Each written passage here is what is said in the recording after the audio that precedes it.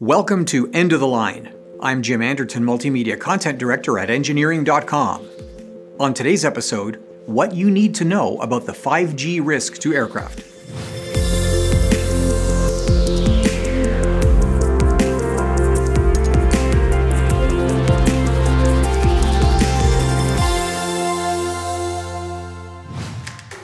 Today's episode is brought to you by Engineering.com, a globally trusted source for engineering content.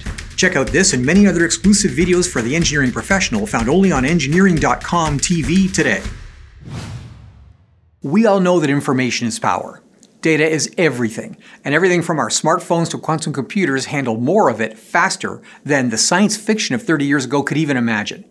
But processing data is always dependent on moving data. In today's wireless world, the need for speed has spawned 5G technology. Now, put simply, 5G is a radio frequency technology that uses short wavelength radiation to encode more information per unit time than was possible with older, lower frequency radio. Higher frequency is desirable, and it's desirable for many applications. And to prevent crosstalk chaos, the FCC in the US allocates bandwidth with an auction process. Now, 5G operates in a range of frequencies called C-band, which in the US are radio frequencies between 3.7 and 4.2 gigahertz. Now, this is high-frequency stuff, and many competing interests operate devices that use those frequencies, including everything from induction heating and nuclear fusion research to baby monitors, and unfortunately, radar altimeters. What's a radar altimeter? Well, it's the primary instrument used by commercial aircraft to determine how high an airplane is above the ground. It's a fundamental instrument in aviation, and it's vital in this day of blind landing capability and scheduled airliner operations in conditions of low visibility.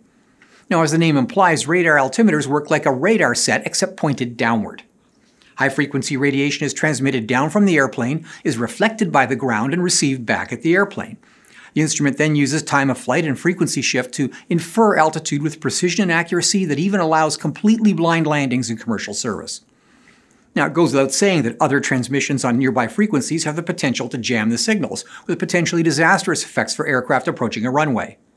Now, not all aircraft have radar altimeters that are susceptible to 5G interference, and the FAA has already approved most Airbus aircraft and almost all current Boeing airplanes as safe in 5G regions.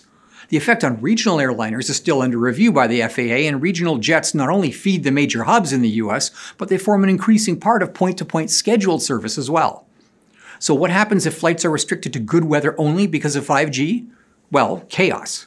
Now, the strange thing is that in Japan and Europe, 5G is already rolled out without any issues for aviation.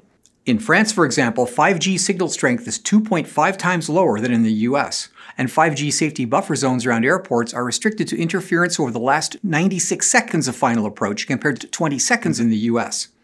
France requires that 5G antennas also be angled downward to minimize interference. Now, one consequence of these regulatory differences is that the French model would require more transmitters to deliver the same service in areas near airports. Now, none of this is rocket science, and it surprises me that with something like 4 years of study ahead of the 5G rollout, that this is even an issue. Now, everyone has known that 5G was coming for years. It's almost as if one branch of government doesn't communicate well with another. Now, they'll fix this simply because they have to, but in the meantime, for those of us who ride behind the cockpit, it's important to know two things. One is that the cell phone in your pocket is not the source of the trouble, it's the network transmitters. And the other is that the FAA is simply not going to allow commercial aviation to operate where 5G signals can disable aircraft systems. Now, that's nice, but it's cold comfort when your flight is canceled due to weather. Well, that's it for this week's episode of End of the Line. To check out these podcasts as videos, visit Engineering.com TV. If you like this show, consider joining Engineering.com to get personalized story recommendations, follow topics you care about, and participate with the global engineering community. Thanks for tuning in.